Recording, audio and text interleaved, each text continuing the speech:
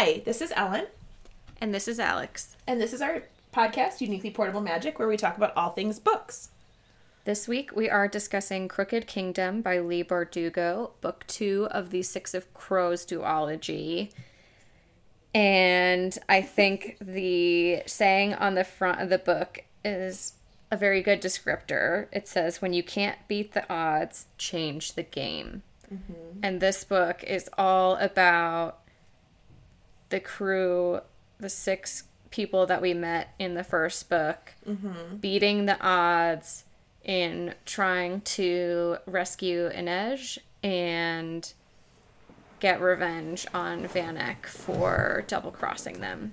And it is full of the banter that we loved from the first book, a ton of just crazy twists and turns that I had so much trouble anticipating that every single time I thought I finally understood what was happening, and then I didn't know what was happening. Yeah. So just so you all know, we will be talking about this book in depth. So if you haven't read it, please and you don't want any spoilers, please be sure to go read it and then come back and join us. Also, we'll do a little secondary spoiler alert warning. We will be talking, I think probably a little bit, at least, about the Shadow and Bone trilogy, which comes first. It's not necessary to have read it, but I think it's necessary. Technically, I guess it's not necessary. Yeah, I mean, this book, like, if you haven't read the first ones, it spoils some stuff.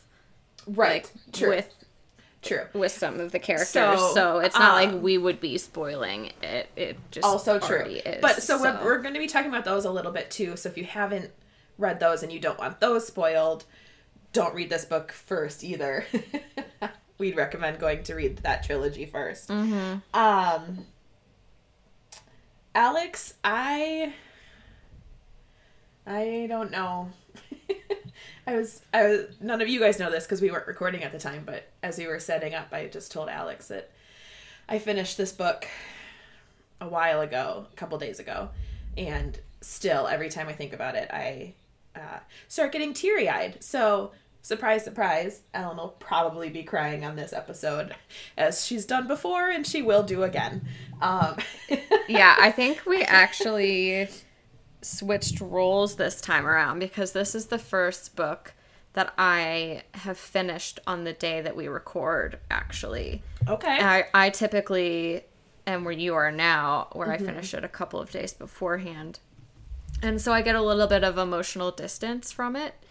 And then also, because it's me, tend to forget a lot of things that happen in the book too, which make talking about it more difficult. So maybe I should plan to finish it closer to our recordings. But, that's a whole other story. But anyways, the reason I'm mentioning this is because I'm really raw and, like, not okay. Yeah. Oh my gosh. And maybe I'm going to cry on this podcast, which would be very out of character. What? That's crazy. Well, welcome, That's welcome to the crying club, I guess. So I guess this is generally the part where we talk about our favorites. It feels a little difficult to do that now. Yep. Shoot, it's already happening. I know, especially since my favorite character is Matthias. Oh, no! Yeah, well, much like last time, my favorite characters were exactly the same as they were.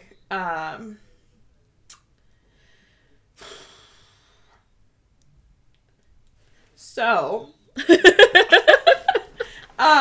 Ellen's getting teary-eyed already. Okay, we're gonna just rapid fire this, and hopefully I can move past it. Okay, so I loved Inej. I gotta start there, because that's... Maybe I should start with the sadder ones, but whatever. I loved Inej for all of the same reasons that I loved her last time. She is so badass. And, like, this just proved even more what a badass she is. I loved Nina for all the same reasons. We gotta just keep moving past that. And then, of course, while not right up at my favorites, Jesper was right there. So yeah, we got to learn so much more about him in this book. And I had a funny moment reading this book that he gave me some serious Pippin vibes from Lord of the Rings at one point. And I was like, interesting. I wonder if that's why I love him so much. And it's not just that, because, like, it's like Pippin vibes if Pippin was, you know, gambling addict sharpshooter, right? Like, so, like, it's not like I was like, oh, they're the exact same character. Right. But it was, there was some part, I don't even remember which part, because I read this so long ago, so I get it, Alex.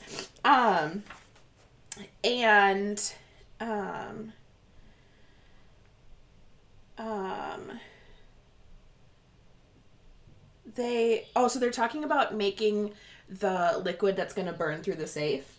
Uh-huh. And,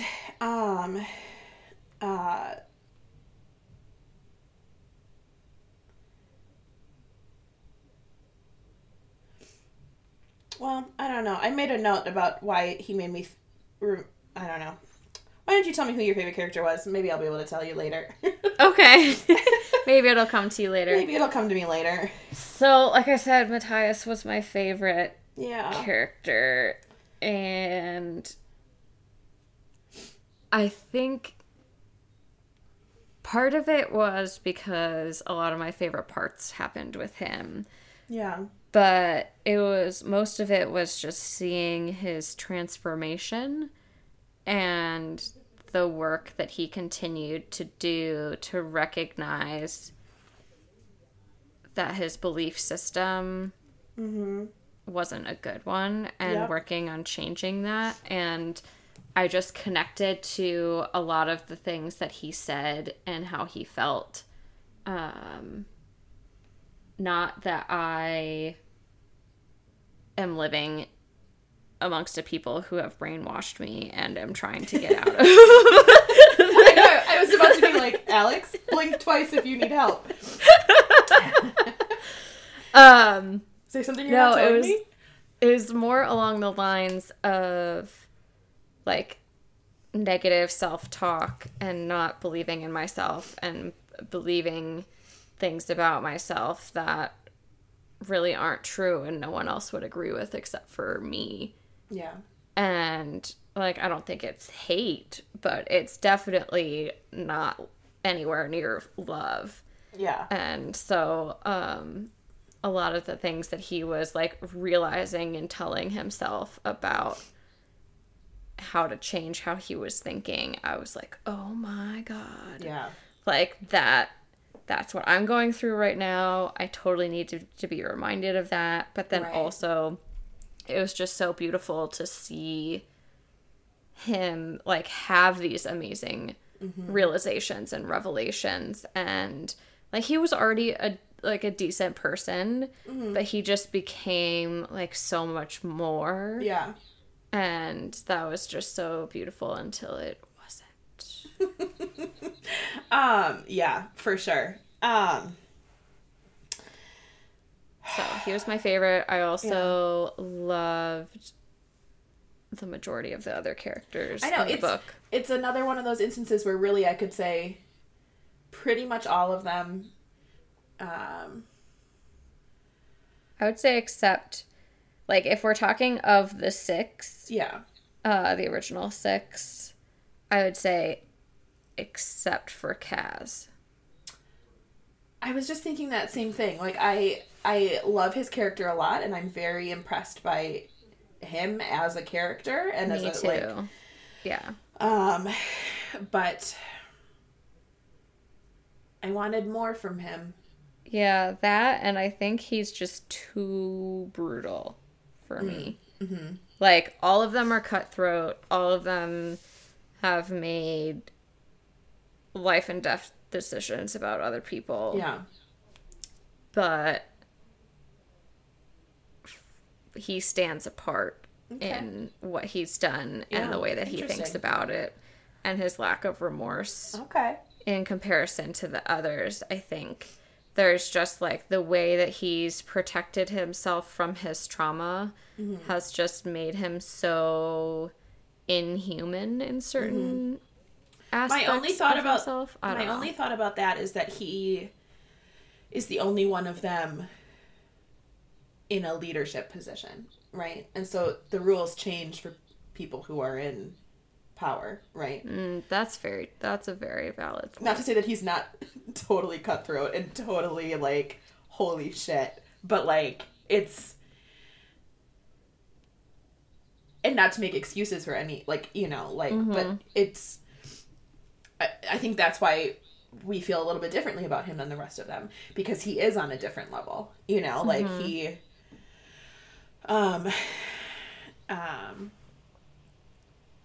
yeah. Very interesting. Okay, I found the part that reminded me of Pippin. Okay. So they're talking about this acid, and Wylan is talking about it, and he says, the Weevil is basically just a much more stable version of auric acid. And then Jesper says, yes, of course. And that is, right? And it reminded me of, in the first movie of Lord of the Rings, when they're all getting ready to go, the Fellowship has been formed, and they're like, you're the Fellowship of the Ring, and then Pippin goes, great, where are we going? Yes! Oh my gosh! and as Pippin is my favorite Lord of the Rings character, that really just helped. I already loved Jesper, but that really just helped solidify it. And he was like, of course, yes, it's a much more stable version of this acid. Also, what is that acid? like it just. And I think that's a good segue, at least for me, into my favorite parts. I took a note from you to this time, in that I just sort of have a theme of favorite parts, and it's all the little interactions between the six, between the action, right? They're little comedic interactions and romantic interactions, and like all of these little moments that we see them drawing closer and closer together, as a team and as a group, and all of that. How about you? What was your favorite part? So I really like that, and I think maybe my second favorite part now would be all of the comedy in there. Like, I think both of the books in this duology had really great comedic relief. Mm-hmm. And I don't know if one was better than the other, but I really, really enjoyed the comedy. And like you said, it's always those little, like, bits of banter back and forth. But my true favorite part was all of the romantic interactions between Matthias and Nina. Yeah. Like, he was just so cute when he, like, wondered to himself, like, if it was weird to be, like, staring at someone else, like, slouching or something like that. Like, when Nina was, like, not doing super well and, you know, didn't have great posture in a chair. Yeah. And, oh my gosh, let me see what... I know I wrote this down. Oh, yeah. He's questioning whether it was normal to be fascinated by the way that someone slouches. Yeah. And then, like, when she had on a wig and was wearing this, like, knit sweater that was, so she didn't look cute at all. Everyone else was like, ooh, yikes. And he was like, she was wearing the Fjerdan clothes. Yeah, and he literally just said enchanting. Like, he was so smitten, and it was just so cute to watch. Yeah. So by the end of this book, I just, like, I had a really hard time finishing the book. Yep. I shut the book for a good long time. Yeah. I think I basically, like, shut off my brain and just, like, read through the rest of the book to just, like, get through it with like, still just being in denial and being like, no. Yeah. Yep. It's interesting because I had this thought, and I think we're breaking our pattern a little bit today, but that's okay because I think this book chipped away a little bit at both of us. But I had this thought right at the end when Genya had finished making the corpse look like Kuwei and they were leaving, because we, at that point, of course, knew that he had been shot, but we didn't know more than that. And I had this thought that they shouldn't be saying goodbye to them yet. Because, of course, we know that she is also a heartrender, right? Like, so she's not just a tailor. And so I had this thought in my head that they shouldn't be saying goodbye to her quite yet. And I was unfortunately right. Yeah, I let me tell you, that would have been one of the moments in time when I would have been very happy to have been wrong. Right? Yeah, I don't see the point. Right? So like, this book would have been so much better if he had lived. Like, there was no reason. I was thinking about that, right? And because, of course, as someone who's read as much as I've read and as much as you have read, I've also come to learn from authors that I've watched interviews with and, like, read about and all of that stuff, that most of them say, don't kill off a character just for shock value. Like, there has to be a reason for it. And right now, without having read this following duology, there does not seem to be a reason for it. And I think that's what hurts the most. You know? Yep. Yeah. That, and have any main characters really been killed off before? Not that I can think of. Like, yeah. So I wasn't even anticipating it as a possibility. Right. And that whole little chapter that she gave us to try to make us feel better about him did not help. Oh my god, no, that was so much worse. Because, of course, I was already sobbing, and then that little, that's the part that made me close the book. I was like, nope. That's where I just, like, shut down, because before that little, I think it was, like, a paragraph chapter. Yeah. I still was hoping that for, like, some type of miracle. Like, I was like, oh, right, in other books that we've read recently, people have been brought back from the dead, and I've totally been harping on how it's been annoying as fuck, but here, bring him back from the dead, please! Yeah, it, And then it didn't happen. Yeah, it just... Oof. Mm-hmm. So, I guess I'll talk about my favorite quotes now.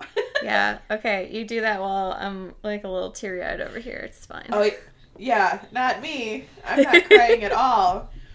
Okay, so, I have 3 favorite quotes. Okay. They're all pretty short. The first one, Inej, it's a saying that her father told her, And she's remembering it as she's trying to escape from where she's being held captive. And then she remembers part of it many more times throughout the rest of the book. But it says, we meet fear, he'd said. We greet the unexpected visitor and listen to what he has to tell us. When fear arrives, something is about to happen. And I thought that was beautiful. And, you know me, I like something that can be applicable to everyday life. And that felt very applicable and very, and kind of a beautiful way to look at fear, right? So. Yeah, that actually happened to be my first favorite quote for the same exact reason. Twinsies. Was that not only was it a beautiful way to look at fear, but it was a different way for me to just, one of the reasons why I love books is you're constantly challenged by them. Yeah. By the way that characters think, by new possible belief systems, and, because us being in the world, we can only come at it from our perspective and from our values and our beliefs. And often I find it's hard to remember that not most people don't think like me, right? Like, I'm the only one who thinks like me. Right. And so getting the perspective of characters in books is always so interesting, because then you really get a different perspective, a different way of thinking, in a way that's not the same as just, me contemplating how you might approach something, right? And so there were definitely multiple times in these books in particular where there was a saying or something, and I was like, oh, that's such a different way of thinking about something. Yeah, for sure. And in this instance, very an intriguing way to think about fear. Yeah, absolutely. So then my second favorite quote was, Inej is thinking about it when she's fighting with Dunyasha the first time, when she shows up. And she thinks of it as what Ketterdam has taught her, right? And it's what you read from the front of the book. If you couldn't beat the odds, you changed the game. And again, I thought it was an interestingly applicable thing to the real world, right? Like, and not so much in this aspect, of course, they're talking about in, a heist or some sort of situation, or where your back's against the wall and you're about to be killed. But I thought it was an interesting way to look at any sort of obstacle. And if you feel like you can't overcome that obstacle, then you figure out how to change the obstacle and change your approach to the obstacle. I was very just fascinated by that. Yeah, I think there were multiple instances in this book where I had a similar reaction. Yeah. I think multiple times it came from Kaz's perspective. Interesting, sure. Of just saying something as he's, thinking about a plan or formulating, a change or something. And I was like, oh, that's a really good way to look at overcoming a challenge. Yeah. Not just, the challenge of them scheming to... Right. Do everything that they did. But yeah, like you were saying, very applicable to us. And then my last one is Inej again. These are all part of the reasons why I love her to pieces. And she's talking to Jesper about why the Suli have no words for I'm sorry. Oh, yeah. And she tells him the phrase in Suli, which I did not write down because I don't know how you're supposed to pronounce it, but I just wrote the rest of it, which is, this action will have no echo. It means we won't repeat the same mistakes and that we won't continue to do harm. And I thought it was beautiful because it comes after a little passage where she talks about how I'm sorry turns into like apologizing for existing, right? Because he brings up the instance of what if you step on somebody's foot? Like, what do you say then? And she's like, we don't say anything because, of course, any logical person knows that was not on purpose. Mm-hmm. And it reminded me of a point in time when I went to visit my aunt in New York City.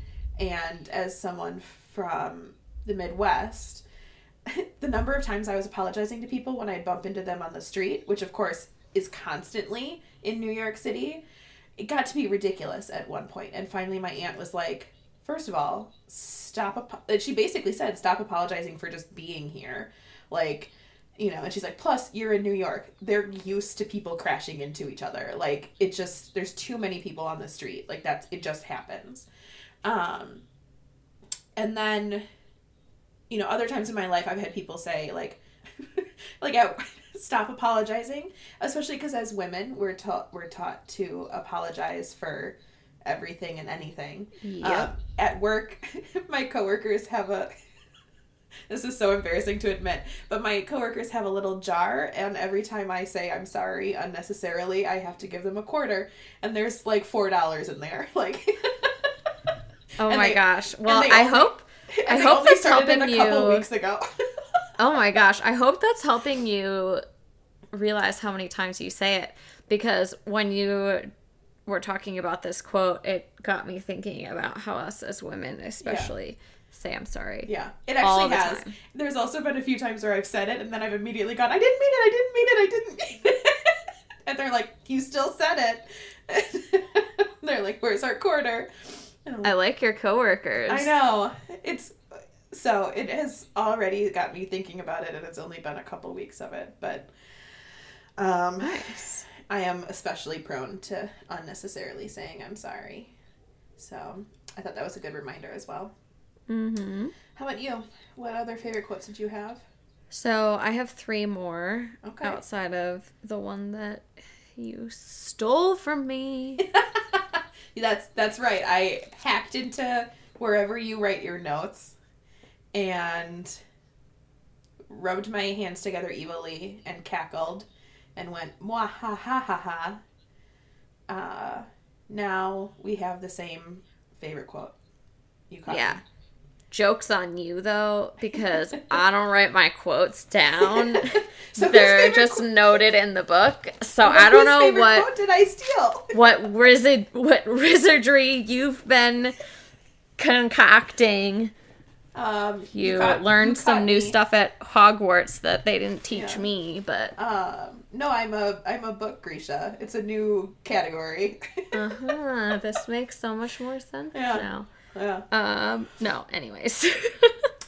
That's just us being very silly and goofy and sorry.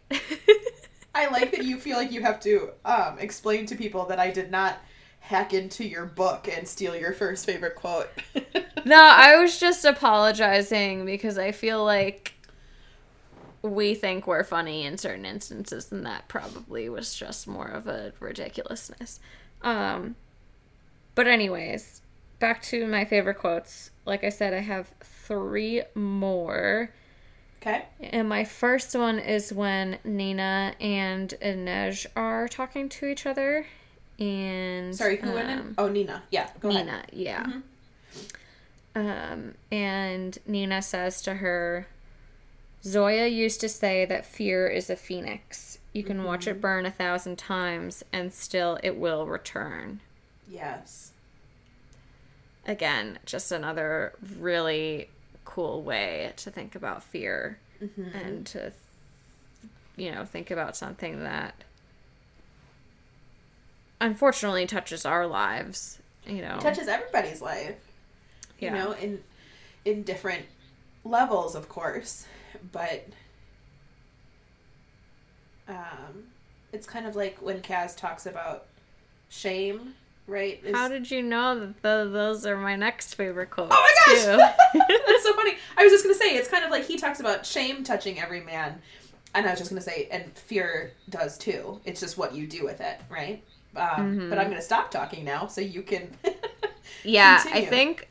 I think that's one of the reasons why I really enjoyed this book, besides the end of it, is that I just connected so much with a lot of Yeah. the characters, like I said with Matthias earlier, and then all of this talk about fear and shame multiple times throughout the book really hit me, because that's been something that I've come to realize, that those two both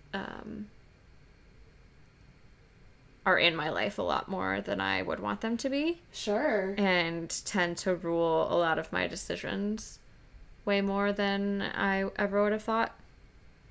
Yeah. So, anyways, my next two favorite quotes basically kind of complement each other. So the first one is when Wylan and Kaz are in Van Eck's house and they're breaking into the safe to get the seal so that they can forge the documents in Van Eck's name. And Kaz says to Wylan, "It's shame that lines my pockets, shame that keeps the barrel teeming with fools ready to put on a mask just so they can have what they want, with no one the wiser for it. We can endure all kinds of pain. It's shame that eats men whole." Yeah. And when I read that, I was just like, my jaw just dropped. I was like, no wonder I've been struggling with my issues for such a long time, because shame has just been such an underlying factor in absolutely. everything. And so I was like, no wonder I've been in therapy for so many years and feel like I've made so little progress. So now you can just go to your therapist and be like, I'm fixed. Kaz fixed it. Yeah, It's fine. Kaz told me that this is the reason why I'm still struggling, because my shame is eating me alive, just like it does for all men and women. Yeah. I think right. I think he meant men as in Yes, yeah. the super not accurate representation of human beings.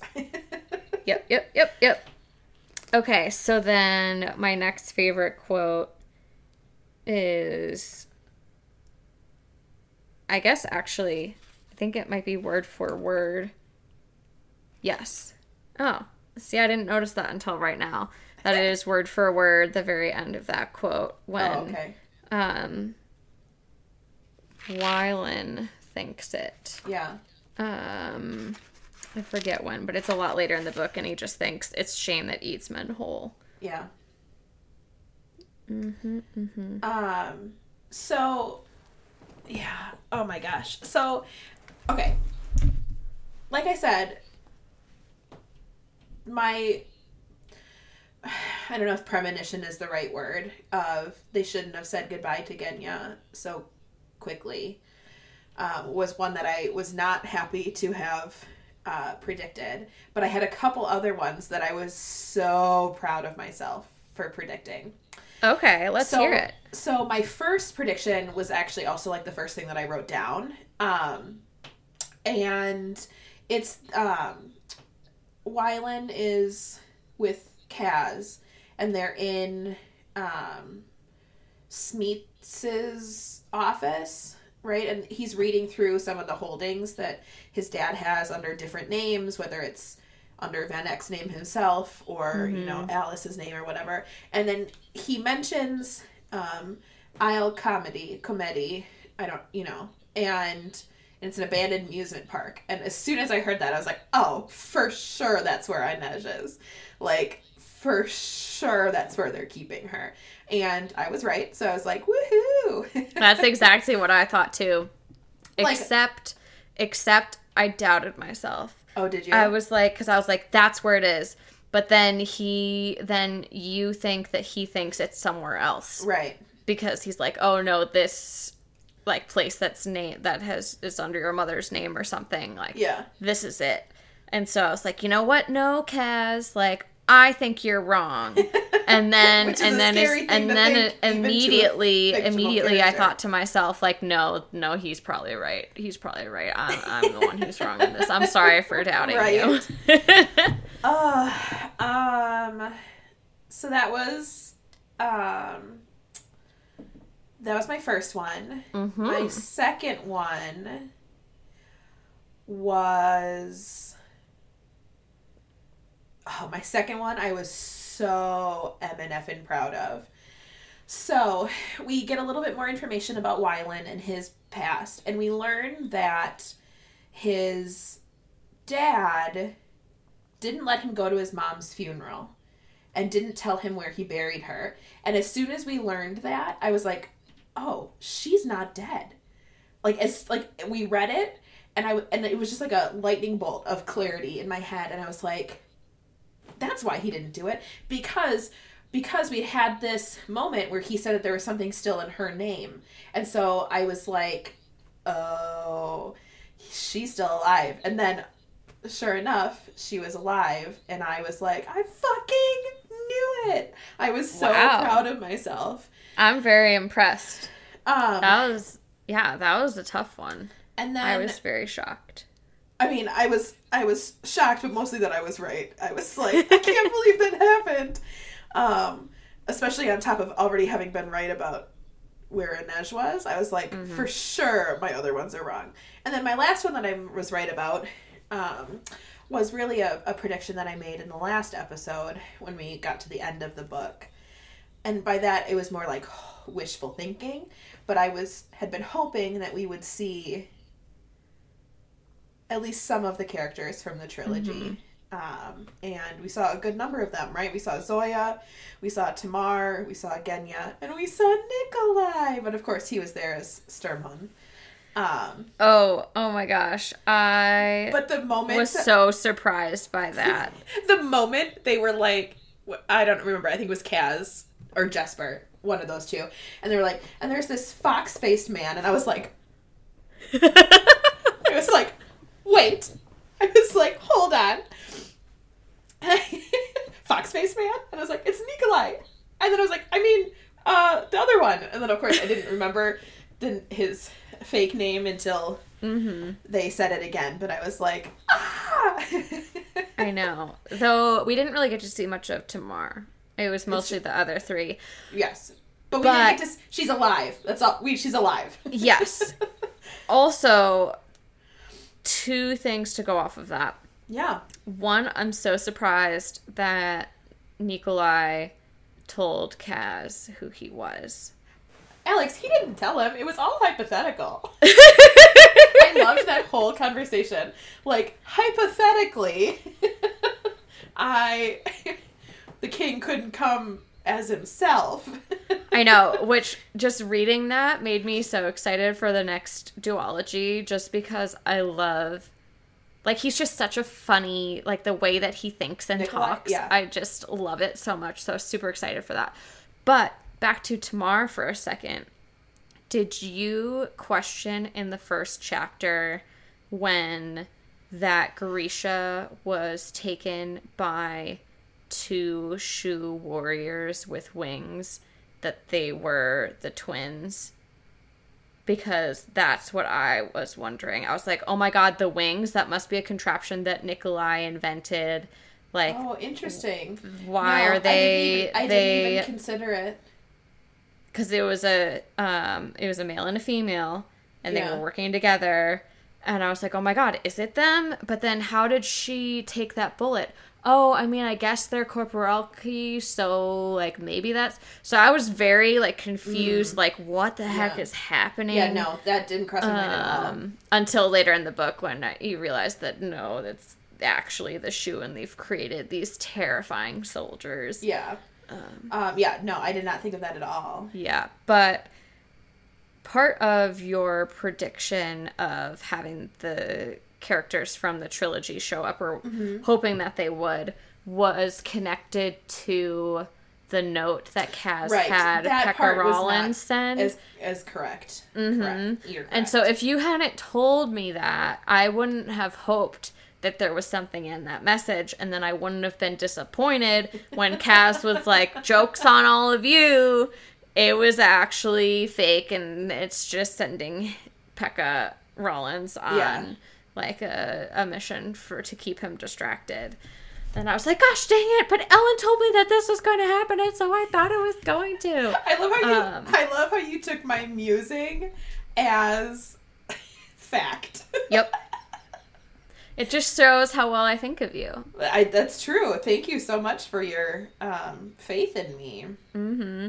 Yeah, but then it was okay because we got to see those characters anyways later on, despite not having sent the note to them. Yeah, so even when I found out that wasn't like anything, I still had hope that we were going to see at least some of them again. I had less hope that we would see Nikolai and the weird little noise and that came out of my mouth and then preceding happy dance that happened afterwards, that I did specifically when Nikolai showed up.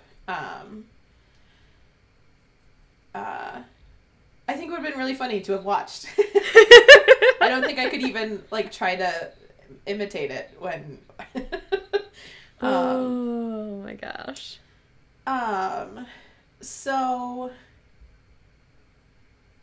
yeah, I'm just looking at my notes and there's so many swear words, there's so many capitals, there's so many no's, there's so many exclamation points. Like this book was a roller coaster. Oh yeah.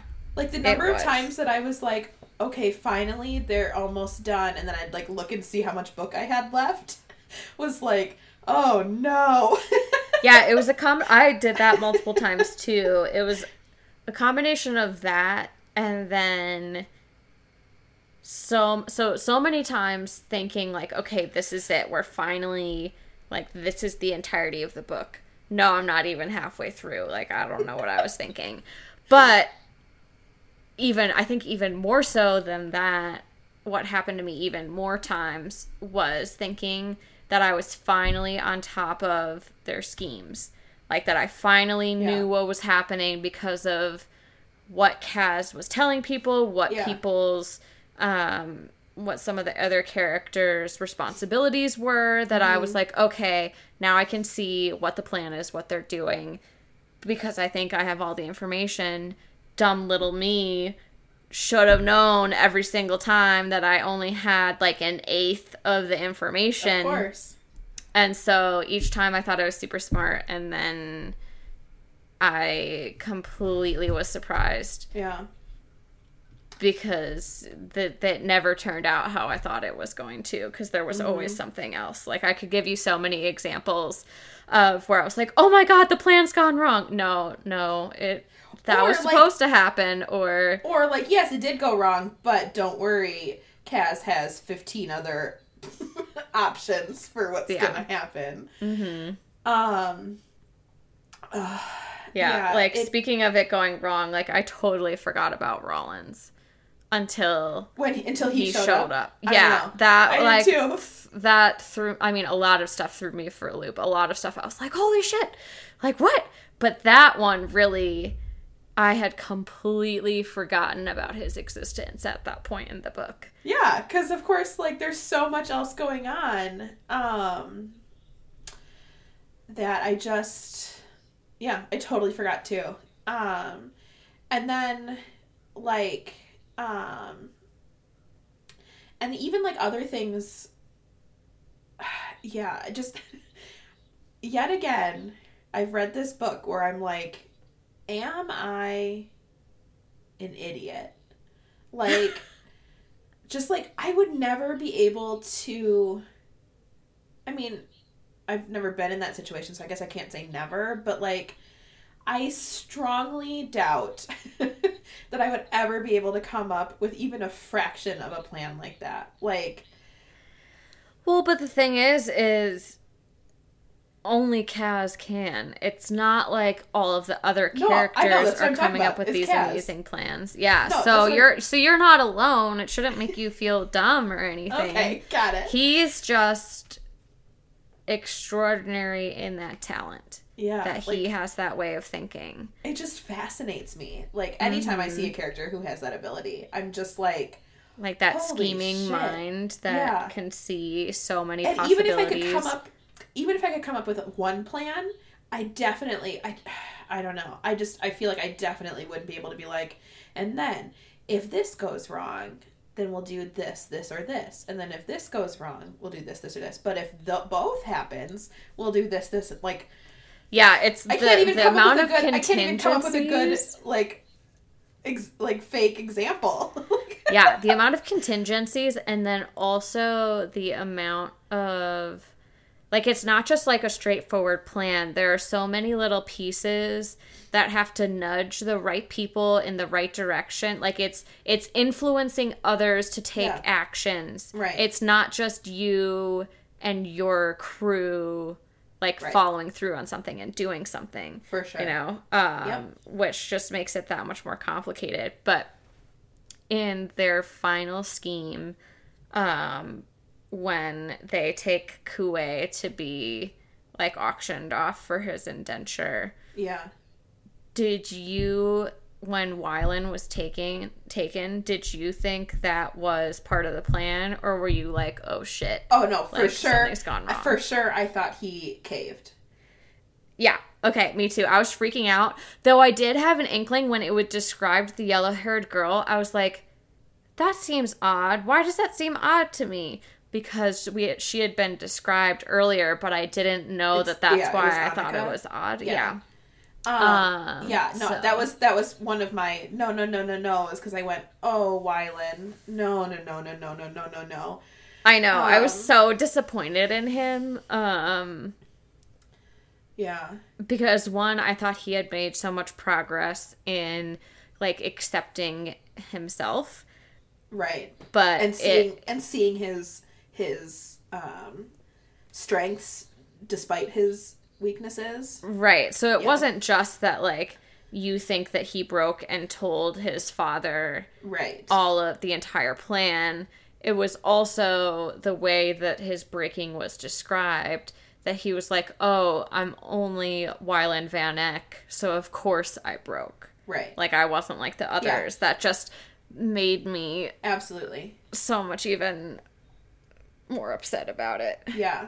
And it's so interesting. So Wylan is such an interesting character because I didn't think his storyline could get any more sad after him having to sit there at the end of the last book and listen to the vitriol that his father was spewing.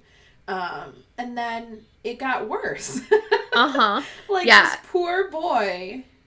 And, like, when they finally found his mom, and then, like, I admire Jesper for what he did in leaving him alone with her, but, like, how nervous and uncomfortable Wylan was, and then he played her the flute, and I lost it. Like, I just sobbed. Like, because that's all he could think of to do to, like, and then she paints pictures of him still. Like, oh my God. Like, I just... Yeah, there were multiple times where I didn't think I could hate Van Eck anymore. And then it just happened again and again and again. Yeah. So, first, at the end of the previous book, he, spouts all of those terrible things about his son. Would totally have been fine if he died. Like, okay, setting me up for hatred of this character after all of those things. Yeah. But then you find out all of the abuse that he suffered and the very strategic way that his dad went about it so that Wylan thought he was in the wrong. And he actually believed everything his father said, and he believed that his father was doing it for his own good. Uh-huh. That's almost, like, so much worse than other types of abusers who, like, don't pretend anything like that, right? Yeah. But for, like, so much doubt to be, like, planted as a seed. Yeah. And, I mean, I think that's the thing, like, with abuse just in general. That's the most detrimental ones is when they truly make you believe that you deserve it, you know? Like the part where, so we learn, right, that Van Eyck lied even to Wylan and got him thinking that he was going to this music school, and he and then he tries, that wasn't the first time in the last book where he had killed his son or attempted to kill his son. Yeah, we find out he did it before. Yeah, but then also like the part when he opens the pamphlet of papers and he's not even surprised, like he's not even surprised that his dad duped him again and like tried to kill him again. Like he opens it up, he sees that there was never ink on the paper, and he just goes, oh, of course not. And I like, just even that little part just like shattered my heart. I was like, oh my God. Like we talked about last time, like none of these characters have had an easy life. And I think even last time we talked about it, we were like, maybe Jesper, but then we find out more that his was probably easier than some of these other ones, but still, you know, had his fair share of loss and pain and all of that. And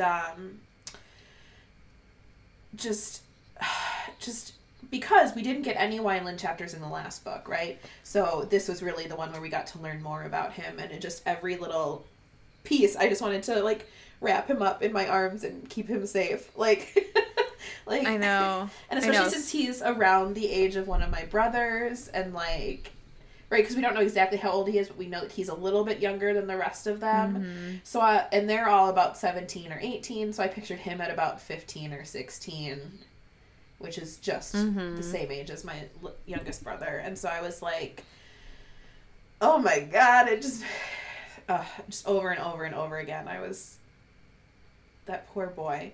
I know. There were so many things about him that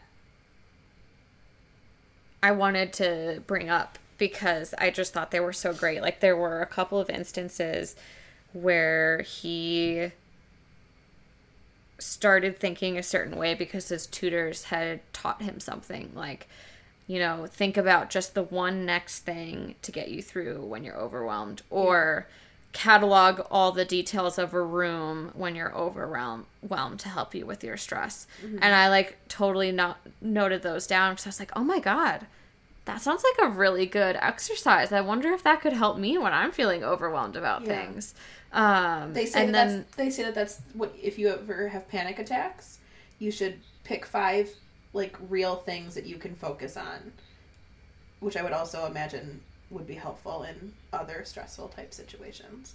So yeah, so there was that, and then there were just a couple of other instances where you realize like how smart he is and how aware and observant he is, that it's I almost wonder if he had to enhance his other skills. Sure. Because he couldn't read. Like in one instance, he called Kaz's voice a black harmony when he noticed like the slightest change in it that noted that Kaz was about to be even more dangerous than he already was. And I was like, no one else would notice that. So I just wondered like what other special skills he had developed because he couldn't read. But did you question whether he was dyslexic? Oh, interesting. No, because he couldn't recognize any letters was my only thought, right? Whereas, well, because they described that he can do like math and science equations and he can read music. Yeah. But all the letters, like, he just could never read them. I forget exactly what the description was. I couldn't remember if they all got jumbled or if it was just it talks about it they're blurry, like that he couldn't recognize even letters on it. So I didn't think of it like dyslexia. Okay, I guess I did because of like the math and science. Right. He was so good at that. But I guess maybe if it's blurry, is he have bad eyesight? I don't know. I don't know, because he can do the other things. So that was the one thing that sort of plagued me throughout all of it, was I wish that he would have gotten some sort of better explanation. Like, I'm glad that he seems to really be stepping, like, away from it, and he doesn't really, hopefully, he's not caring about it as much as he used to. And now that he's on top, and, you know, hopefully Jesper will be right there with him to help him through it and all of that. But yeah, that was my big thing, my biggest thing we've already talked about. I wish somebody hadn't died. But my next biggest thing was I wish that he would have gotten a slightly better answer about that for himself. Mm-hmm. That's very true. So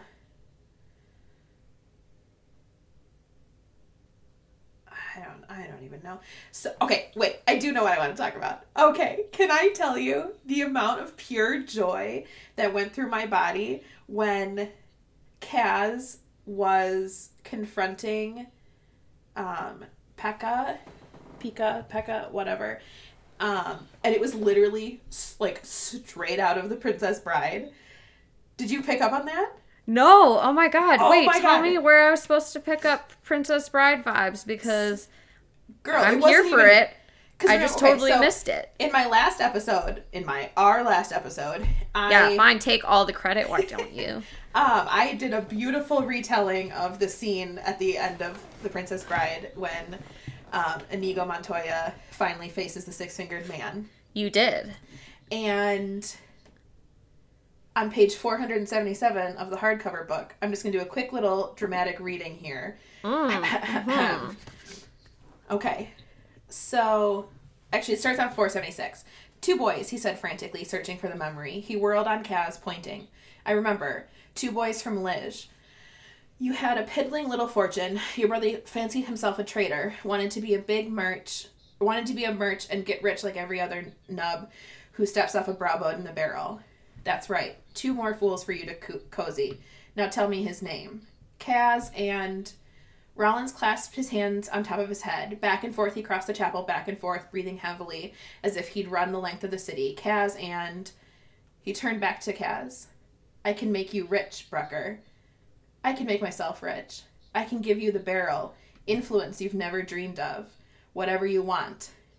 Bring my brother back from the dead. He was a fool and you know it, right? So then, it even says later, you son of a bitch. And I was like, ah! I was like, it's the revenge scene from The Princess Bride. But Kaz is able to do the one thing that Inigo is not able to do. And he spares his life. I wonder how much of that is actually taken from The Princess Bride, or if it's just all coincidental. I don't know. I'm going to say... all of it. Because even in The Princess Bride, he says to Inigo, he's like, I can, Inigo's like, promise me riches. And he's like, anything you want and more. And he's like, promise me, fame and like, blah, blah, blah. And then he goes, anything you want, it's yours. And he's like, I want my father back, you son of a bitch. Like, it seems a little bit too close. But of course, I don't know. It could certainly be all coincidence. But it just really goes to further the fact that it is, in fact, the best movie ever. No, but I had a little moment in there that I was like, oh my God, we were just talking about this. And maybe the only time that I've really enjoyed watching revenge play itself out. Mm-hmm. And here we are. And let me tell you, I would have been just fine if Kaz killed Pika. I don't think I would have been okay if it had turned out that that's what he had done to his little boy. Can I tell you, when he first said it, and Inej has that moment where she's like, oh, I don't think I can forgive this. And that was I had a brief moment where I was like, I don't think he actually... I didn't think he didn't have him. I just thought he didn't actually bury him. Like, my thought was, like, maybe he does actually have physical custody of the boy with somebody else. But I didn't think he had actually buried him. And then, of course, it turns out that he didn't even really know for sure that it was a son. Yeah, there had been no confirmation that he had a kid. Just Kaz's speculation. Right. Which, again, can you imagine such if he had crazy been wrong? Risks. If he had been wrong, Pika would have been like, what the hell are you talking about? Oh my gosh. But yeah, I totally thought that he did that. Just based on everything that he told Inej about what he did to all of the other players of the scheme. Mm-hmm. And how brutally he killed them all. Yeah. I was like, damn it.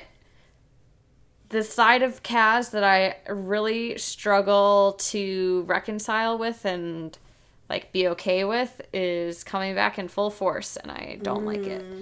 But it turns out that wasn't true. Yeah, I had enough faith because beneath all of his murderousness and scheming and cutthroatedness, he's just a damaged little boy.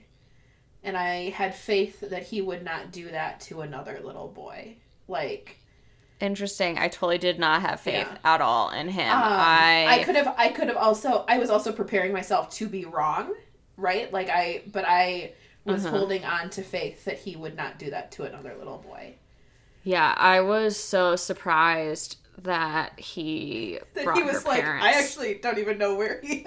Right. First of all, the boy, but also in the very end when he had found her parents and brought them to her, and he, like, very shyly was like, did I do the right... Like, was this okay? Did I do the right thing? Yeah. That finally gave me hope. Because there were so many times in this book where, like, you think he's so close, and he does, like when he does her on the neck. Right, and you're like, yes, and then he completely pulls back and closes back up again. Yeah. And you're like, all right, all hope is, or at least for me, I was like, hope is lost. They're never happening. Inej is going to be disappointed forever. Kaz and Inej are no longer being shipped by me because it's just not going to happen. That is so funny, because I saw all of those as tiny steps in the right direction. That's so funny, because I was like the complete opposite.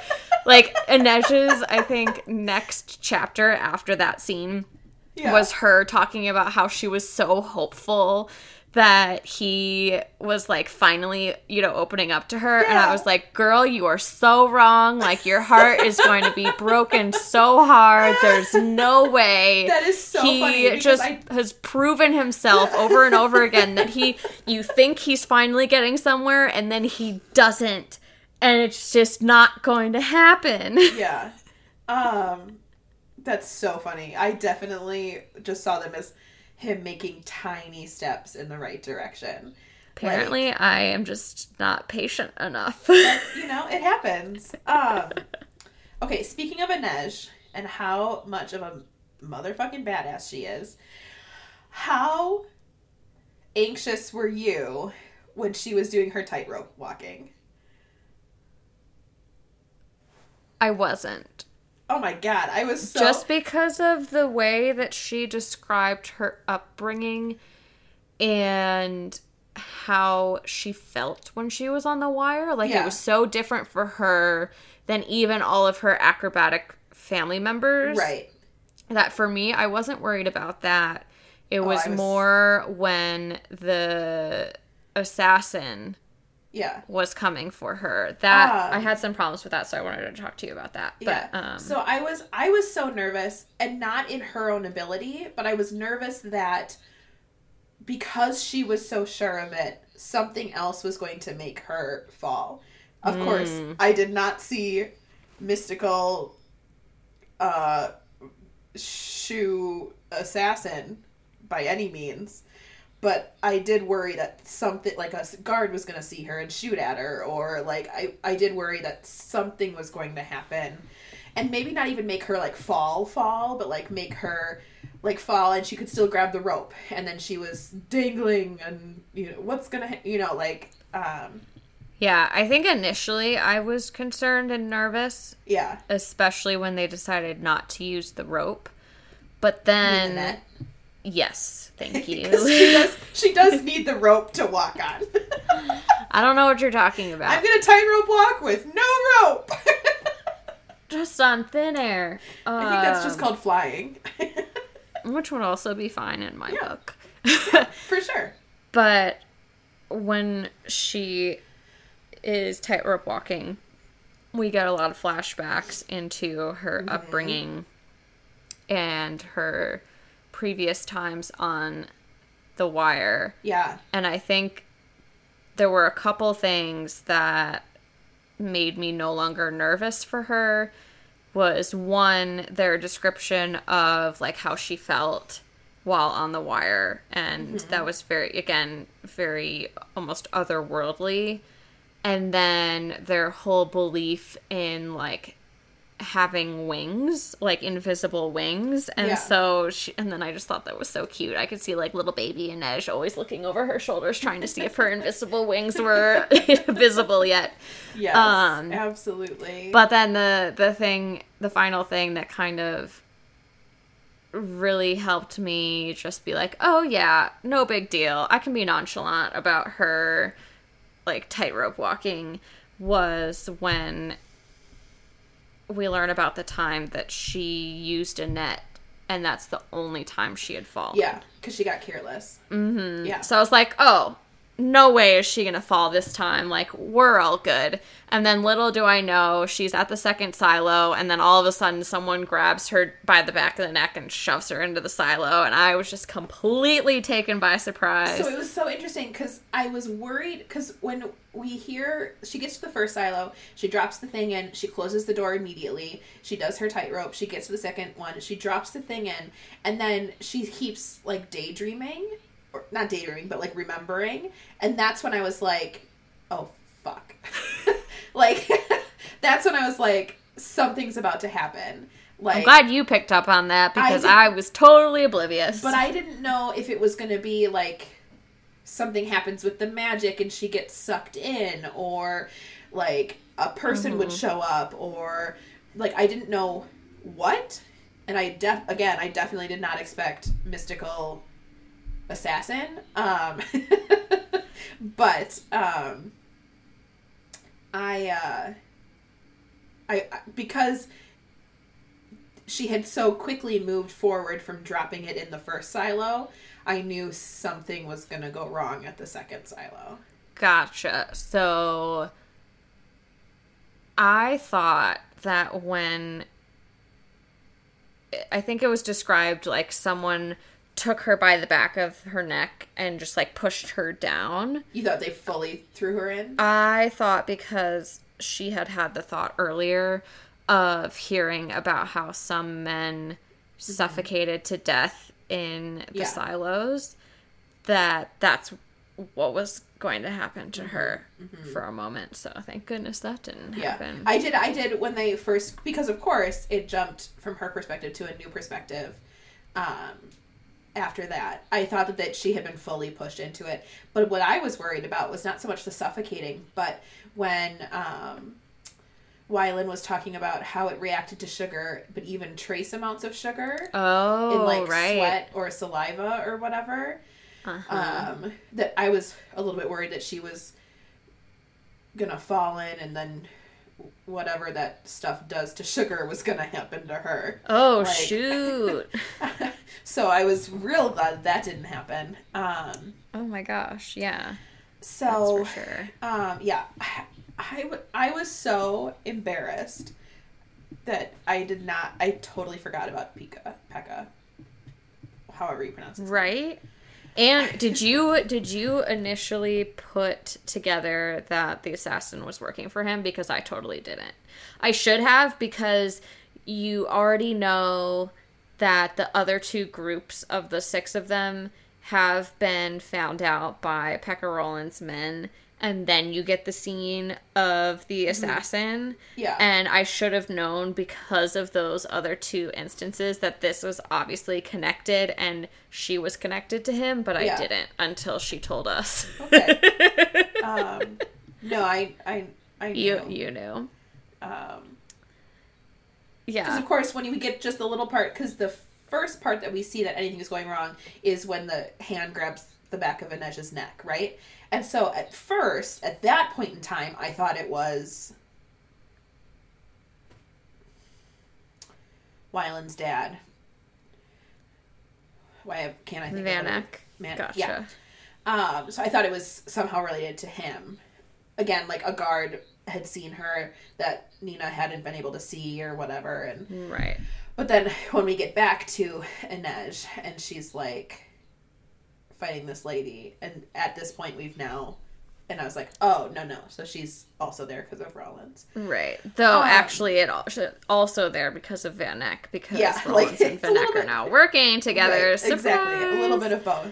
Yeah, I don't know how they didn't see that coming, because I totally thought that he was going to double cross them. Yeah, I had the thought too. Yeah, But then I kind of just forgot about him. So it was totally a surprise when he showed up again. There were so many other things going on that it's just hard to keep all of those. I know. And you get so sucked into each of them too.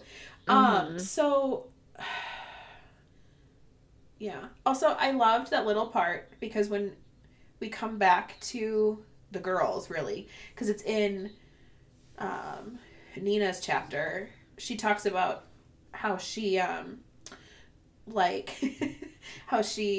it's talking about how she got into the guard tower and she signaled to Inej, and then how she was watching Inej do this tightrope walk, and that she felt like she couldn't stop watching her because she felt as if partially that's what was keeping her up there, was the act of her watching that.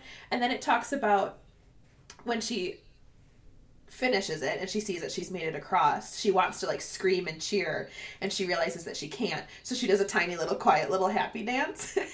And I was just like, I love how pure their friendship is, like the two of them, and it's just so absent of any sort of like feminine competition. Like there's just no, they're just truly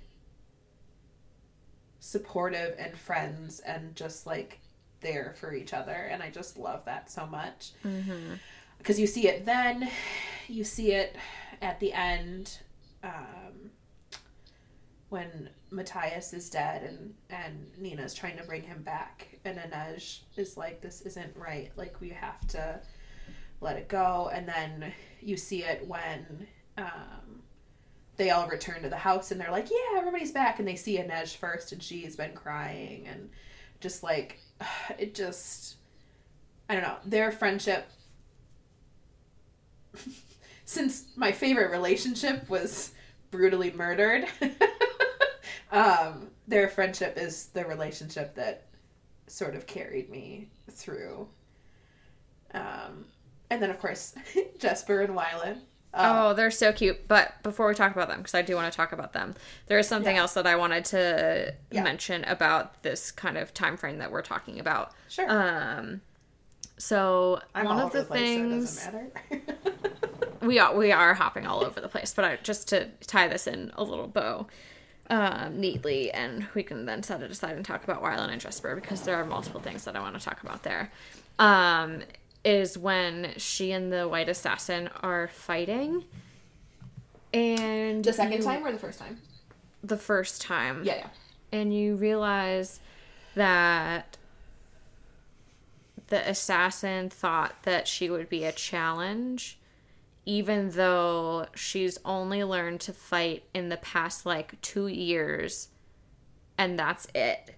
So either she's a super badass and is good enough that this assassin who has been training probably her entire life and her life's purpose is to kill people. Yeah. She was still putting up somewhat of a fight, and, you know, in the second fight they had ended up killing her. Yeah.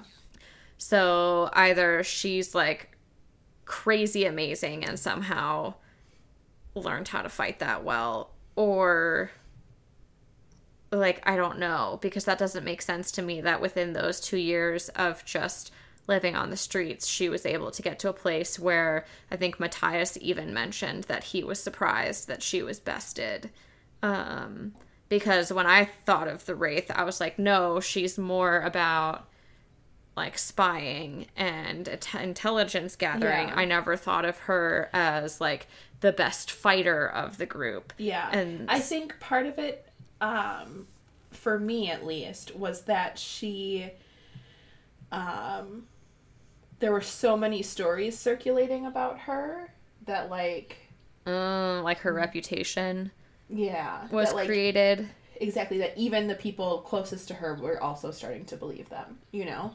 And like, because like we find out, right, that she doesn't best whatever her name is. Done. I don't even know. I just call her the White Assassin. Yeah. Because I think I don't that's know. what I she wrote was it down called. somewhere. I don't remember. I wrote it down way up here. Dunyasha. Right, she doesn't best her because she's the best at fighting.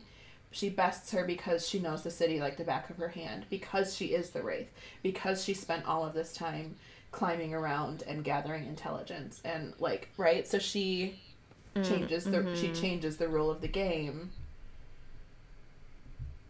because she Right. realizes that she can't win the other game, right? So that was my only thought, was that like, Okay. yes, this assassin thought that she'd be a challenge because of all of these stories that she'd been hearing. Mm-hmm. If that makes any sense. Yes, I can see that. So, yeah.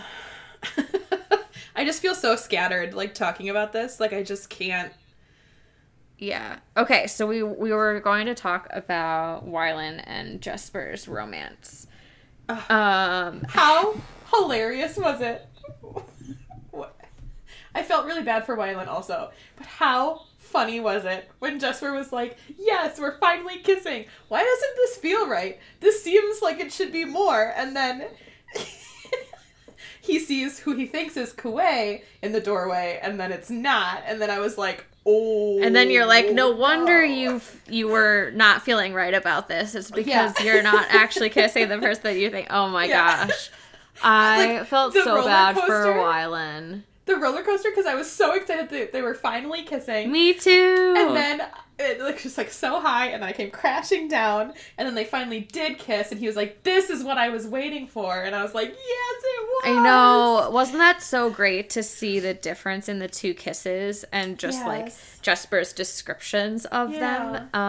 But also I was very surprised by how quickly Wylan forgave him and was moved past it. Well, I think he could tell that it was a super honest mistake, right? Like, yeah, because Jesper's right. Like, Kuwei was sitting at the piano. Like, that's not something Kuwei would normally be doing. Like, you know, like it was a very unfortunate but very but also mistake. strategic on, like you said, on Kuwei's point. I know, because he's got a little crush on Jesper too. Apparently course, Jesper just attracts all the boys. Well, it kind of sounds like he attracts everybody, you know, like, because, you know, but I kind of get it. Like, he's earnest and hilarious, and, you know, I get it. Just so full of energy and happiness and... Yeah.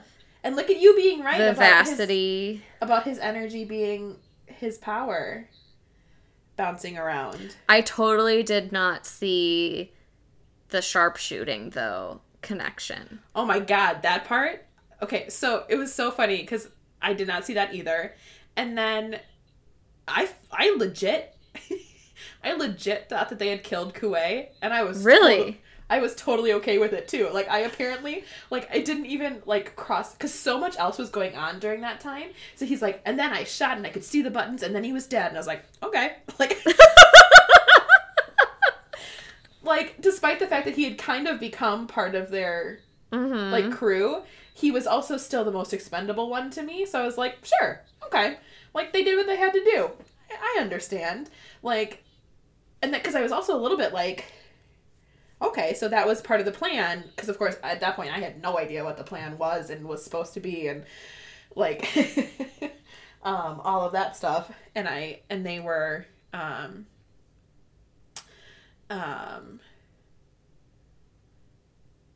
but like it just made sense, right? Because like they don't want him to fall into the right hands. You know, it was like my apparently totally fine justification with it.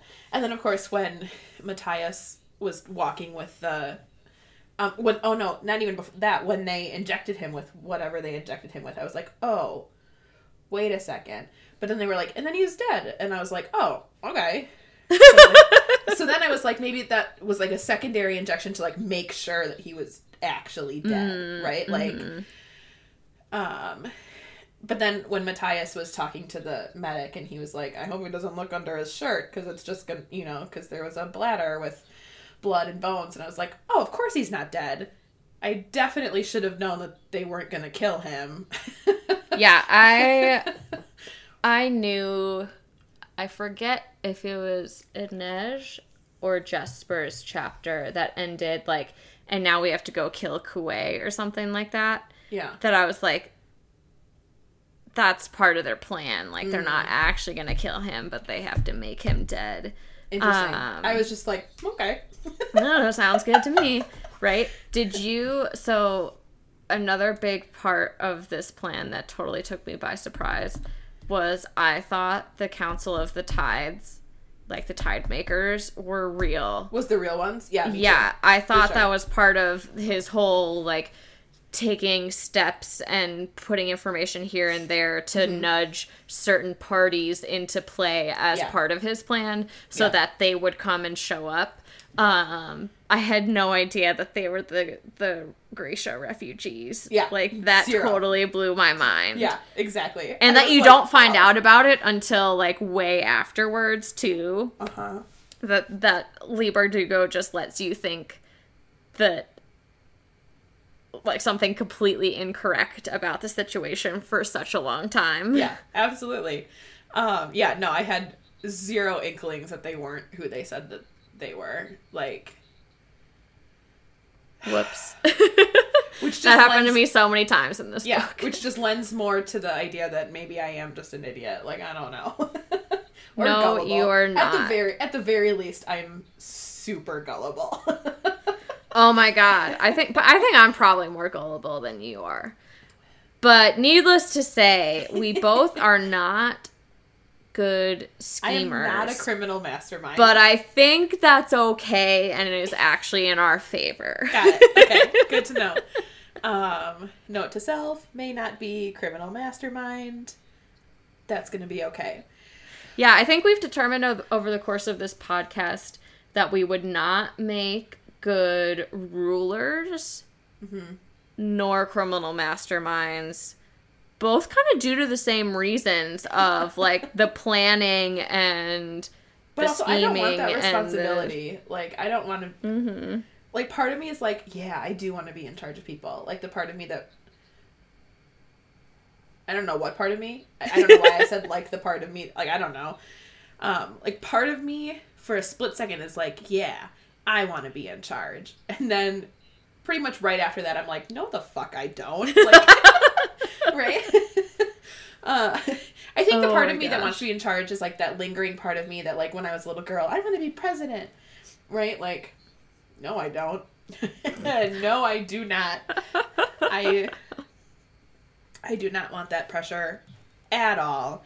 But I think that's what it is. Like, that little lingering part of me that, I don't know, wants some sort of control or power. I don't know. Yeah. That makes sense. So, can I talk about some cute things? I guess so. Okay. Who doesn't want to talk about cute things? My first cute thing was they're at Van Smeet's house, and they come across his daughter, and she tells them the names of the dogs. Oh my so god. Cute. Right before Kaz does something horrifically scarring to this poor little girl. So they come across the girl, and at first he's like being all like chill, and I'm like, oh, I know. I was like, he's just gonna charm him. Yeah, I was like, he's gonna charm his way through this. It's gonna be great. I totally saw a different side of Kaz for a second that was unfortunately imagined. I was like, oh my god, he's good with kids. I need to marry him. That's adorable. So he's like, turns out that's not true, but like kind of this? True, but not true. Yeah, he's like, what's this dog's name? And she's like, Maestro Spots, which I just thought was adorable. And then he goes, is that so? And she goes, he has a very fine howl. And then she goes, Da lets me name all the puppies. And he asks if Maestro Spots is her favorite. And then she goes, no, I like Duke Adam von Silverhaunch the best. Then Fuzzmuzzle. Then Maestro Spots. And then he's like, that's good to know. And then he says her name. And then she's like, how do you know my name? And then he goes, I know all the children's names. And he goes, because I'm a monster. And if you tell anybody I was here, I'm going to murder your dogs and, like, your family. And your dog's head is going to end up in your bed. That's not quite what he says, but, like, basically that's what he says. Like, and it was just, like, it was such a moment of, like, oh my god, that's so cute. What the hell did he just say? Like, it was just... Yep. It moved so quickly from, oh my god, he's being so cute with this little girl, to, oh my god, what the hell did you just do, Kaz? Like, oh, that poor little girl. So, that... Mostly I wanted to talk about the really cute dog names, but also, yeah, that was a moment where I was like, holy shit, Kaz. Like, I don't know why it surprised me, but it did. I know. I shouldn't have fallen for it. Yeah. But I totally... So you're not planning to have children with this fictional character anymore? Yeah, my plans were ruined. What are you going to do? That's the reason that they're ruined, not anything else. Okay, so my next little cute moment is with Nina and Matthias, and she's really struggling. She had used her magic a little bit to tailor herself, and so she's really craving the parum, and so she like climbs into his bed hoping to seduce him into telling her where it is, and he does tell her. He caves, he folds like a piece of paper, but he doesn't have it. Kaz has it, because he knew that she was going to do something like that. And I also love that he knew that he was going to fold like a piece of paper. So he gave it to Kaz. And then she, it says, she rested her forehead against Matthias's chest. I hate this, she said. I hate you a little, Driscoll. And he goes, I'm used to it. Like, I just, it was so cute. And I loved it so much. Yeah, they were just adorable. My next, oh my god, can I tell you? So, Kaz's plan to take Alice instead of like just going for Inej, of course, totally didn't see it coming. Me neither. I even wrote down, I was like, Kaz, you devious bastard. Of course you had a different plan. Totally didn't see it coming. But the crows taking care of Alice. Oh my god. Is some of the funniest shit I have read in the longest time. I was like almost in tears. I was laughing so hard. Right? They're talking about how like first she's just crying and screaming the whole time, and then they're like they get her to sing, and then she just she won't stop singing. She's like peeing and singing, and then they're like, and even when she falls asleep, she hums in her sleep. Like that was, yeah, and that then, was like, really great. Not knowing how to take care of her was just, oh my god, I was like cackling. And then my next cutest part is they're on the bridge and they've set off the parade, right? Like before the other blasts go off, like the fireworks have gone off, and I think it's Jesper, and he's talking about watching the people throwing the coins onto the bridge. And he talks about how it's really easy for him to figure out which ones are Matthias. Oh, yes, are Matthias and Nina. No, it's which ones are Matthias and Wylan. Oh, right, because Nina's, elsewhere. Yeah. Oh, my gosh. And yes. he's like, Jesper struggled not to laugh. That was definitely Matthias and Wylan. Matthias was hurling the money with way too much force, and Wylan with way too much enthusiasm. The kid's throwing arm needed serious work. He looked like he was actively trying to dislocate his shoulder. And I just loved the idea that, like, Matthias is just pelting people with these coins. Like, that's the only way I can see it. Like, he's just, like hitting them. They're, like, bruising. Like, that's all I can see. And then Wylan is like, blah! Like, and it was just, like, I could not get that image out of my head. And I was, like, it just, like, those were, like, that's what I was saying, right? Those were the little parts that were, like, my favorite parts through this whole book. Mm-hmm. There were a ton of really cute parts. I have more, so we can talk about it now, or we can break it up. We can talk about some sadder stuff, and then we can come back to some happier stuff. Yeah, I think that sounds good, because I have a couple of, like, I don't know, sadder, but deeper, but also sad because it's Matthias, and Matthias dies, so therefore anything about him is sad in my book. Don't worry, this my copy of it was also, he also died in this copy, just in case you were wondering. Damn it. Do you think there's another copy out there? With a different storyline? Oh, I guess that'd be a different book in general.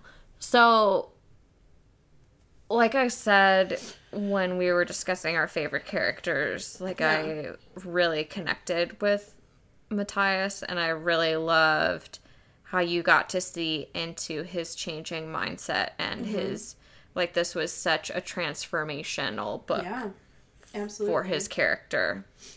And so there were two instances specifically that I wanted to touch on that really, like, touched me.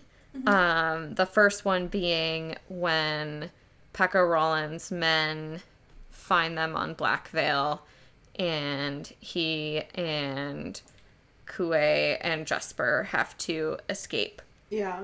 And, you know, his military training kicks in, and he leads them to safety by utilizing their Grisha abilities and his tactician's mind to, like, figure out how to keep them safe. And you can see, like, the vacillation in his mind of, and it happens multiple times in the book, of, like, I think specifically when it's around Nina, it goes between unnatural and beautiful. But when, in this instance, I don't think it was then to beautiful, but it was, you know, you can see where he is having these, like, in the moment, basically, like, light bulb moments, right? Where he's like, oh, this is natural for them. They just have these extra abilities. It's really about the person who wields the power that makes them good or evil. Yeah. It's not the person having the power themselves. And I was like, yes, that's so right. That was, those are beautiful moments. Yeah, and specifically at one part in their escape, something that really hit me was the fear of the unknown was what he was realizing it was all about, like, for his people. And, and later with the Council of the Tides, I don't remember why he was thinking this way, like, what had him thinking about this as they were in the middle of this auction, and trying to, you know, get out alive. But he is talking again about his process of trying to reorganize his thoughts, and realizes that the hatred that he's been taught has become so instinctual. Mm-hmm. Like, this hatred isn't actually instinctual to him, but it has become so because it's been so driven into him, right, that it's now become almost an ingrained part of, like, his personality. Yeah, and absolutely. Because of that, it's not something that you can cure overnight. It may be something that he has to deal with the rest of his life. Turns out he didn't get the fucking chance to do that. But that it's going to take work and time. And that was such a good reminder to me, yeah, of, like, the work that I'm trying to do on myself to be, like, better to myself and to provide myself more room and more grace, because it's not going to happen overnight. Right. And, like, the thought patterns and the negative self-talk and everything has become so ingrained that it's habitual, it's instinctual, and trying to override that is super hard, and it's going to take a lot of work and a lot of time. And that's okay that it's going to do that, and that it's not, like, there's a reason that it's not all sunshine and roses over here. Absolutely. So, I, of course, don't like the Fjerdans really at all. I can see their potential for change, and I'm interested to see if... Because there were definitely some things that were left open-ended at the end of this book, so I'm interested to see if we see more of some of these characters in the next duology. Right. And I think there's a very good chance that we'll see at least more of Nina, right? Because why else would you have freaking killed Matthias if not to unfortunately I think there has to be some sort of reason, and I just don't know that we know that reason yet, right? Yeah. Although I did have this, I don't know, this weird thought crossed my mind. So, okay. I'll tell you the thought, and it's a tangent, sorry. So I did have this weird thought cross my mind, because right at the end, before Matthias stumbles up to her and dies, and it's awful and horrible, when they're saying goodbye, she's saying goodbye to Zoya and Genya and Sturmund. I keep wanting to call him Stormhund. I keep mixing up the O and the U. Sorry if that's what pops out. I'm still talking about the same person. And she keeps having these moments where she's like, I feel like I've seen him before, and I feel like I've seen him before. And then she has heard this voice before. And then she has this moment as he's, like, turning into the sun, and she's like, wow, he almost looks like... And then she's like, no, that'd be ridiculous for the king to be here. And so I had some sort of thought, like, very morbid thought, like... Matthias was killed off because there's something else that's gonna happen, whether it's like Nina and Nikolai, or if it's just like I don't know, I got a weird inkling, and then I was like, no, everything's over, this is the end, like, I don't know, but I had some sort of weird, like, spidey sense tingle, so I'm interested to see if something happens, or if it was just, like, a weird thing that I'm so sad that she is so heartbroken that I just hope that there's something for her in the future. And, of course, it doesn't have to be romantic, like, but maybe they'll be really good friends. Like, I don't even, like, right? Like, I don't even know that there's something romantic there, but, like, I don't know. So I had this weird thought about that. But interesting. So, there's not much that I like about the Fjerdans. And that was extra cemented when I found out what they do to the wolves when a Druskell dies. Yeah. And I was like, I'm sorry. You train these things from birth, and then when their Druskell dies, you take them out into the wild where they can't survive, and you fucking leave them there? I was like, I'm sorry. Or not even survive, sorry. That they can't rejoin wild packs. So that also led me to believe that maybe they couldn't survive either.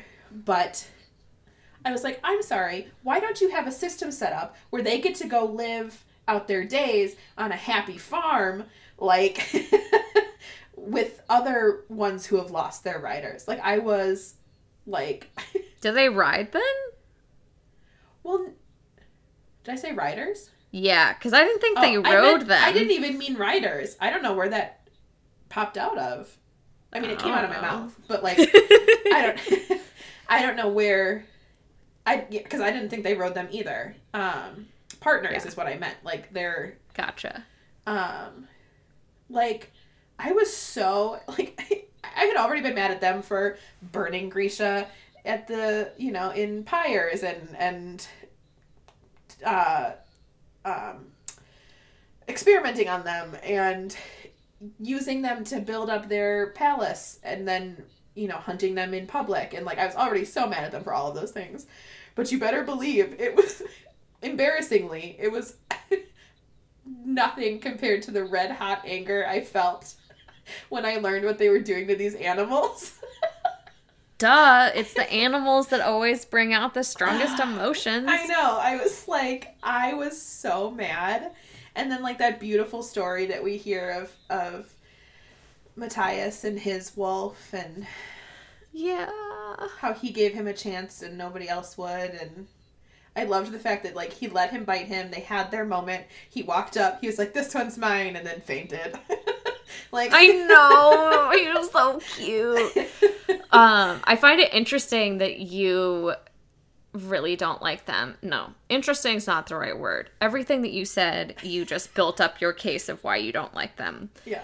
At the same time, though, I recall in our previous episode when you mentioned that there were multiple things about the Fjordan people that you liked and connected to in terms of, like, their culture and their, like, spiritual beliefs and stuff like that. It was their sayings more than anything. Like, and like, but the thing is I think even in the last episode, what was interesting to me is that I liked their sayings and I liked sort of the idea behind, right? Like, you bury them in the earth so that they can become part of the earth. And, like, I liked the idea of, like, their burial process being called taking root. And, like, that I thought was fascinating. But with the ways that the people were using that belief and using that religion to justify, right? So it was, like, in theory and in a world where they weren't using those beliefs to weaponize and and to as a weapon and as justification to murder and enslave. I think I would like that people who believed that a lot more. But yeah, I liked how Matthias started thinking about his deity in a different way. Yes. And, like, the purpose of a lot of the things that he was taught. And, like, it wasn't just him changing his belief system because he still believed in the spirituality taught by his people. But he just was starting to shift his perspective in what was taught to him, like, what is actually like part of the religion that he's supposedly following, right? Yeah, absolutely. I did realize that Matthias does have one horrific flaw. He has multiple flaws. No, this one's the worst, Alex. Oh, okay. He doesn't like ice cream. Not everyone can be perfect. I know. When he said that, I had a very similar reaction to... I loved that Nina was like, I don't know if we can talk anymore. Like, right? I had a very similar... I was like, what? You don't care for ice cream? I know. Okay. As just more for me, then. Is also what that true. Means. But I just love how... There's so many things I love about him. But I just love how dense he is. like the whole part where she being Nina is trying to explain the princess and the barbarian, and he's just not understanding it.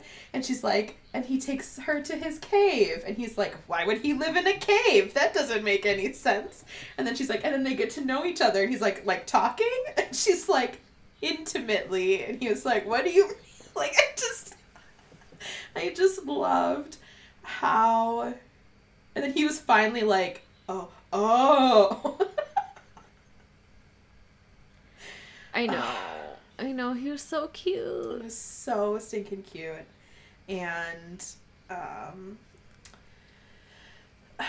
or like the part where she was like trying to get him to stop looking like he was glaring at people when they were in Little Ravka. And he was like, I thought I was doing really well. And she's like, you're not doing well.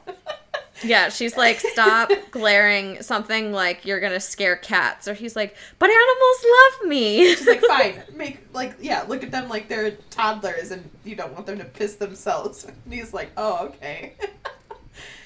So adorable. Yeah, I just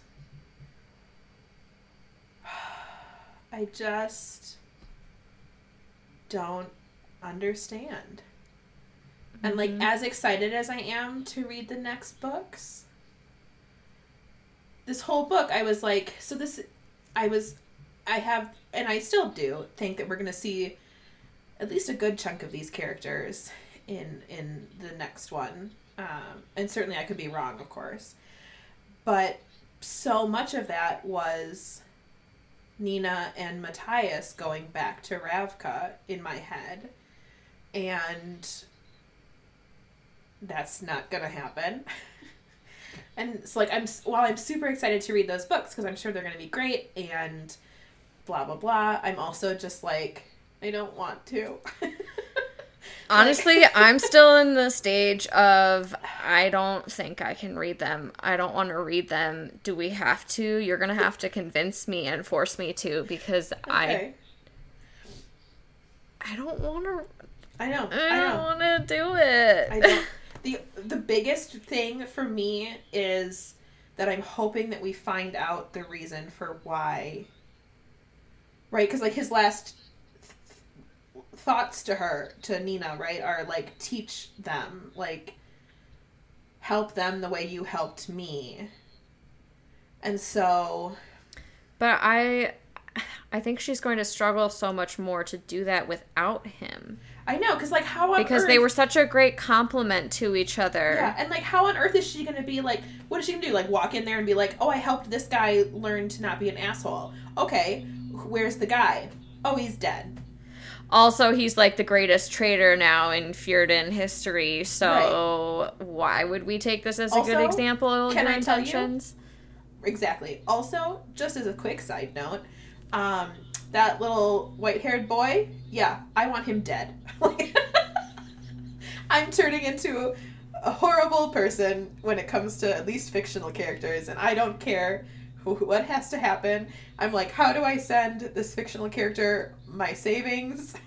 I'm like, you're totally fine with revenge. You don't care about forgiveness or anything like that. Not where he's concerned. She can work on all the other Fjordans. That one, I want him dead.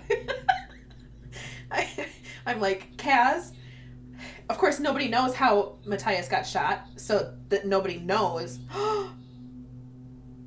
Nobody knows about the little boy. Oh, no. Now I'm really worried that, like, somehow Nina is gonna find him, and she's gonna try to save him. And then, like, what if they, like, I don't know. Oh, no. That's like, a very interesting thought. What if she does somehow save him, and she doesn't know that he's the one that killed... Oh, my God. And then it's just going to destroy her. Okay, Alex, guess what? We don't have to read the next book. Yes! I win! Oh, no! While you were having some interesting thoughts about the next books, I was actually thinking... Now my stomach hurts. I was thinking about real world implications, actually. And how thinking about that little boy killing him when you're like, okay, now he needs to be dead. How do you treat people who have been brainwashed with ideology who commit heinous crimes? Yeah. Like, I don't know the answer to that, but it's such an interesting not. philosophical question for sure. to ponder. And of course, if it was a real world situation, I would definitely not be like, I want him dead. I want his head on a platter. And like, I feel like I can say that about fictional characters because they're not real. But I just, it's a fascinating thing to think about because of course it's such a fine line too, right? Because it's like, of course, sure, he probably chose to join the Druskell, but like, he chose to join the Druskell because the society has deemed them these holy warriors, basically. Like, so why wouldn't you want to join it? So like, did he even really make an informed decision? No. You know, like... Yeah, but then anytime during any of this, he could have chosen not to kill people. Exactly. But at the same time, he believes that he is righteously killing these unnatural beings. Yeah. You know, it's such anything, a... I don't know. I'm so mad at him for taking that justice into his own hand. Right? Like... Right? Because he's like, you're a traitor, like, you have to pay for what you've done. And then instead of... Like, in theory, probably many of the other Druskell would have also probably shot him on sight. But, like, in my head, I'm like, well, what you should have done is taken him back to Fjerda as a criminal and given Nina a chance to fucking save him. Then he could have been rescued and it would all have been fine. I'm like, they've been to the Ice Palace before. They know how that works. Oh my goodness. Like, I don't know. I'm just too angry and heartbroken, and I don't want to. Should we get back to some cute moments again then? Is that a good segue into... Yes. So, well, kind of, because I think a lot of these... I should have done this a little bit backwards. I should have done my cute...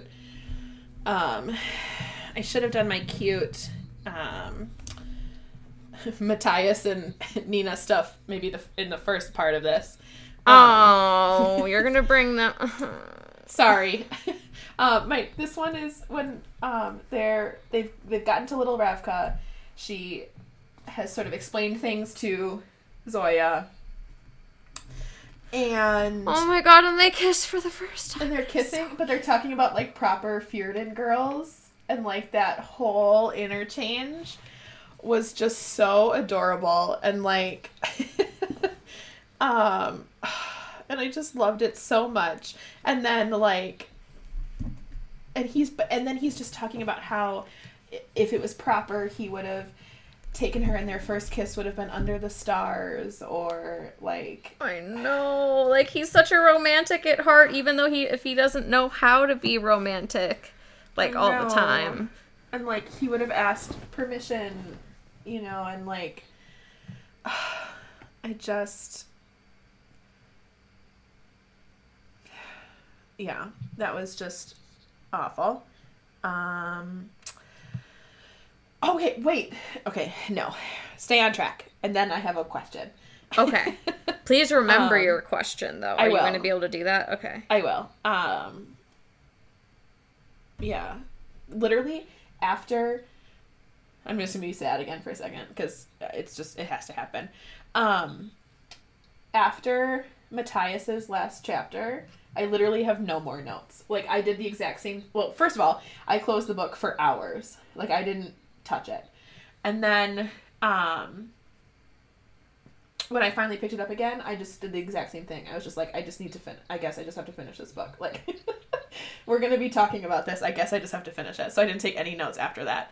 Um, I thought I had something else that was really funny and cute, and maybe I talked about them all already, so...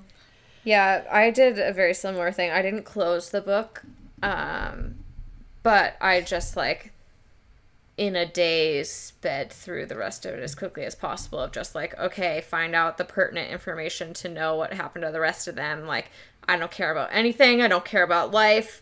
What is the world? It's terrible. Everything is terrible. I don't care about life. Ooh, maybe we need to talk about that a little bit, Alex. I went to a dark place for a little bit, okay? That's okay. You know what? It is just fine. I mean, not that dark of a place. That was exaggerated. But... Okay, good to know. Good to know. Yeah, I guess that was all of my cute things. Oh, well. Okay, so my question is, did Genya fix Kaz's leg? Because it's, like, hinted at a little bit that, right? Because, like, Inej talks about how she was surprised that Kaz let her fix some things, and it's like, and then she fixed more than that. And then he even has a part where he is like, maybe I let her go a little bit farther. And then, like, I think even Inej is like, did she fix his leg? And then I'm like, did she fix his, like, did she? I don't know. But that's I'm glad you brought that up because I think I missed that part. So my answer to you is I have no idea. Okay. But I thought part of tailoring was that it wasn't permanent. I think some things aren't permanent. Because I was really confused because we knew that Wylan could be changed to so drastically, so permanently because Nina was on the Param. But then when Genya completely transformed him back to his original self, I thought a lot of what she was doing was similar to what she did when she served the queen, which she had to go back and continually... I wondered if that was part of, like, the cells that she had. Like, I think maybe, like, she's been doing more experimenting and, like, has a little bit more information now, right? Because we know it's been a couple years. Oh, and maybe the fact that, like, they are actually, like, heart renders, too, so... Right. So it's also, like, it's more than just the looks, but, like, the healing. Yeah. Yeah, exactly. So... interesting. My only thought was, like, now that she's not using it for just little cosmetic things, she's really learned how to... And then, like, with Wylan, like, yes, she was tailoring him, but mostly she was removing tailoring, right? Like, she was, you know, like, it was, So that was my thought about it, being... Okay. But I think there's a chance that she fixed Kaz's leg. Very interesting. Because she fixes him up after his sort of epic takedown of Per Haskell. And, like, fixes him up a little bit. Like, she fixes his broken nose. She leaves some of his bruising, because he asks her to. But there's a part where Inej was like, maybe she even offered to fix his leg, and maybe he let her or something. And I was like, did he let her? Because then it's never, like, explicitly said afterwards. But they also, like, stopped mentioning him limping. And so I was like, maybe they did. Like... Maybe that's something we will find out in the next books that we're not reading anymore. But we do have to read it because first of all, do we really? I miss Nikolai. I think that'll be a good a little bit of a balm at least. I don't wanna. I don't want it either. Stop trying to bribe me like I'm a child. Alex, if you read the book, I'll get you ice cream. I could pull a Kaz. If you don't read this, I'll crawl out of your bed and I'll... I'm the monster under your bed, Alex. Mwahahaha. I wouldn't be a very good villain, I don't think. I could agree with that. And then, yeah, the only thing, yeah, I think that's kind of all that I wanted to talk about. Yeah, but there could probably be more. I just feel so scattered after reading that book. So it's interesting. So after I read this, and I was doing a little bit of,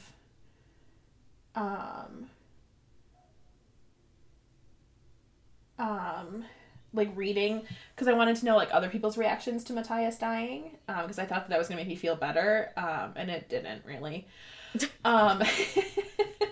And of course, like, not only am I sad that Matthias died because I liked Matthias so much, but of course it's just like what he means and meant to Nina, who is one of my favorites, and like just I don't know, it just, all of it was just awful. So I was doing a lot of books. Oh my god. I was doing a lot of reading about the end of this book.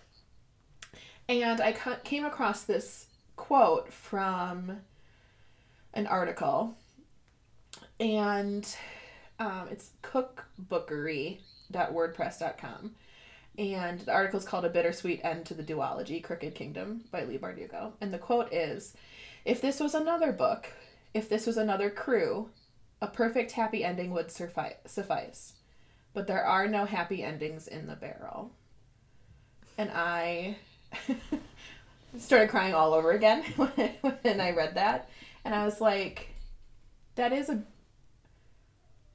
sort of one explanation for why. I hope that there's maybe a bigger reason for why he had to die. Mm-hmm.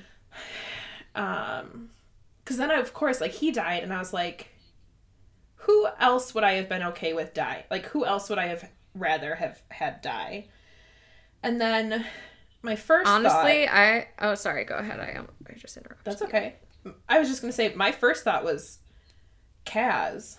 Yep. Like, I would have been sad, but then, of course, the thing is, the repercussions of Kaz dying versus Matthias dying, like, it's heartbreaking and so sad, and Nina's gonna have such a hard time. But if Kaz had died after just wreaking havoc in the barrel and, like, coming out on top, like, that could have been... That's my only reason why Kaz couldn't die. Is that... I thought you were going to say that, like, if he had died and they hadn't gotten out, because he was the one who put everything together and knew all of the details of the plan, it could have meant more people dying or being injured of their crew. No. Apparently not. Oh, okay. But yeah, he was the only one that I would have been okay with. I mean, I still would have been sad, but I would have been much more okay with saying goodbye to him than Matthias. Mm-hmm. Ugh, I'm so sad. Also, take this for what you will. Part of why I'm so sad... This is so embarrassing to admit. Maybe I should... Never mind. I started. I have to tell you. Part of why... I'm so sad that he died for so many reasons. But I'm a little bit sad that they didn't get to have sex before he died. Like, which is a little bit ridiculous. But, like... Ellen, this is a YA book. I know. But it could have been, like... They didn't have to describe it. Just, like, a sentence of, like... They woke up after a night together, wink, wink. Like, you know, like, they don't have to describe it, but, like, there was so much emphasis put on the fact that he's never had sex with anybody, like, because the Driscoll are celibate until they get married, and, like, there was so much emphasis on their flirting, and so much emphasis on their first kiss, and, like, all of this stuff that one of my more immediate reactions was... They never even got to have sex with each other. Honestly, I didn't even think about it until you just mentioned it. Doesn't that make it so much worse? Say what you will about me, I guess, but that for me, that was just an extra tier of sadness. Like, I don't know why. You're adorable. I don't know why, but it was just extra sad for me that happened. because, like, she built up all this angst, and she did not release the angst the way I was hoping she was going to. You got all that YA angst. with probably the worst payoff that we could have gotten. So, yeah, it's a little embarrassing to admit that, but whatever. Oh, that's okay. So, this is where we are at the end of this book. We're a little scattered. We're a little frazzled. We're a little emotional. Mm-hmm. We're a little unsure of how to proceed. Mm-hmm. I mean, we're going to read the next ones, but it's going to be a struggle, I think, for both of us. Mm-hmm. Yeah. So, anything else you want to talk about? I feel like this is a really depressing episode. I'm sorry, everybody. Yeah. I would agree with that. Sorry, everyone. Hopefully we'll be back and happier. I was going to say in our next episode, but no, our next episode is going to be the series wrap for this little series, and we just have to talk about this all over again. Do we have to? Oh, that doesn't sound so nice. Whose dumb idea was the series wrap? Mine. My dumb idea. No, it was yours. Well, we hope you'll still join us. We'll try to be a little less doom and gloomy, although we'll probably still be a little gloomy, but we'll both be maybe a little bit more detached from it, so maybe it'll be better. You can find us on social media. We're on Twitter at UPMPodOfficial, on Instagram at Uniquely Portable Magic Podcast, and you can email us your feelings about this book at uniquelyportablemagicpodcast@gmail.com. We will see you all next week. Bye.